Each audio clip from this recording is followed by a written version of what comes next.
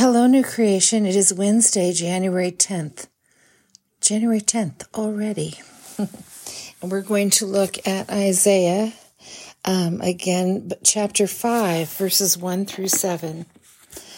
And this begins with a garden. It's a vineyard, and that's a recurring image of life under God's providence.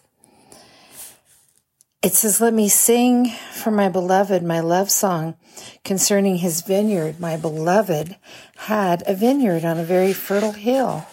And so we see that he's dug it, he's cleared it of stones, he's done all that he can to prepare the ground. He's put a watchtower, and he's got a wine vat, and the vat would be like underneath where they would stamp out the grapes and with their feet, and that wine would gather beneath in the vat and then would be put into jugs and things to ferment. I guess it wasn't wine yet, it would be juice. Anyway, we have this picture of the vineyard. And a vineyard's a lot of work, lots of work. You plant plants, not seeds, and sometimes you have to do terracing. I saw that when I was in Germany and Austria, the terracing that had been done for vineyards. It was quite amazing. And so a lot of the rocks would have been used for walls or terracing that they cleared away, and it takes constant care, and it's usually 2 or 3 years before you get a good grape. So in this passage, we see that all these things have been done.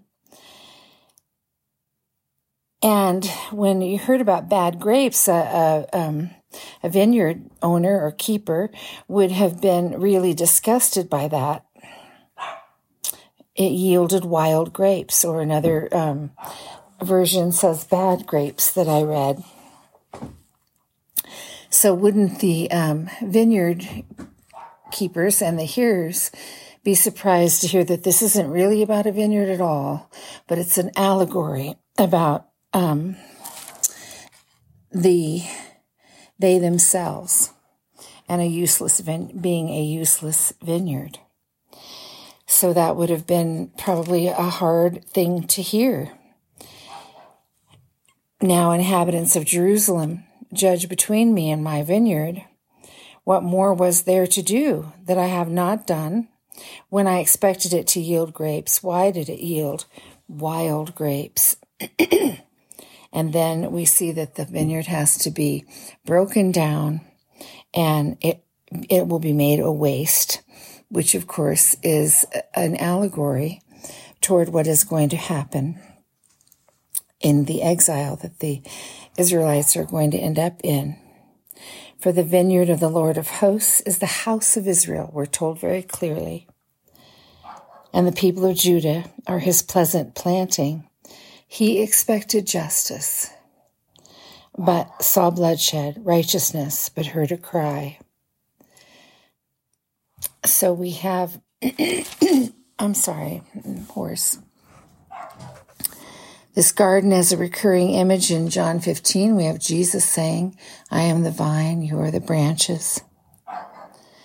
And so I guess it begs the question, how has God cleared away the stones in your life and prepared the soil and planted good things in your life as if it were a vineyard? It wouldn't be a bad idea if you like to color, or you like to draw, or you just want to make a list to show the ways that there's flourishing in your life by the grace of God. And there's goodness in your life.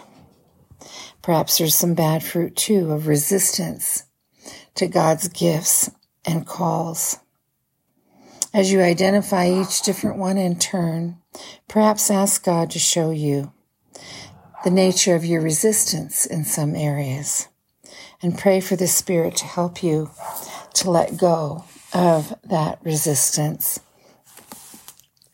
Father, thank you for this allegory. Thank you for helping us understand that fruit bearing is something that you expect from us but you prepare us in all the ways that we might produce good fruit. Help us to speak good fruit, to nourish others with good fruit, born out of the relationship that we have with you. May we freely give this fruit and continue to bear, that justice and hope may come to all that we come in contact with, and that there would be justice for the poor and the disenfranchised, that there would be justice in the world and in our land, in our neighborhoods, and that it would begin with us, that bearing good fruit and nourishing others one by one by one. In Jesus' name, amen.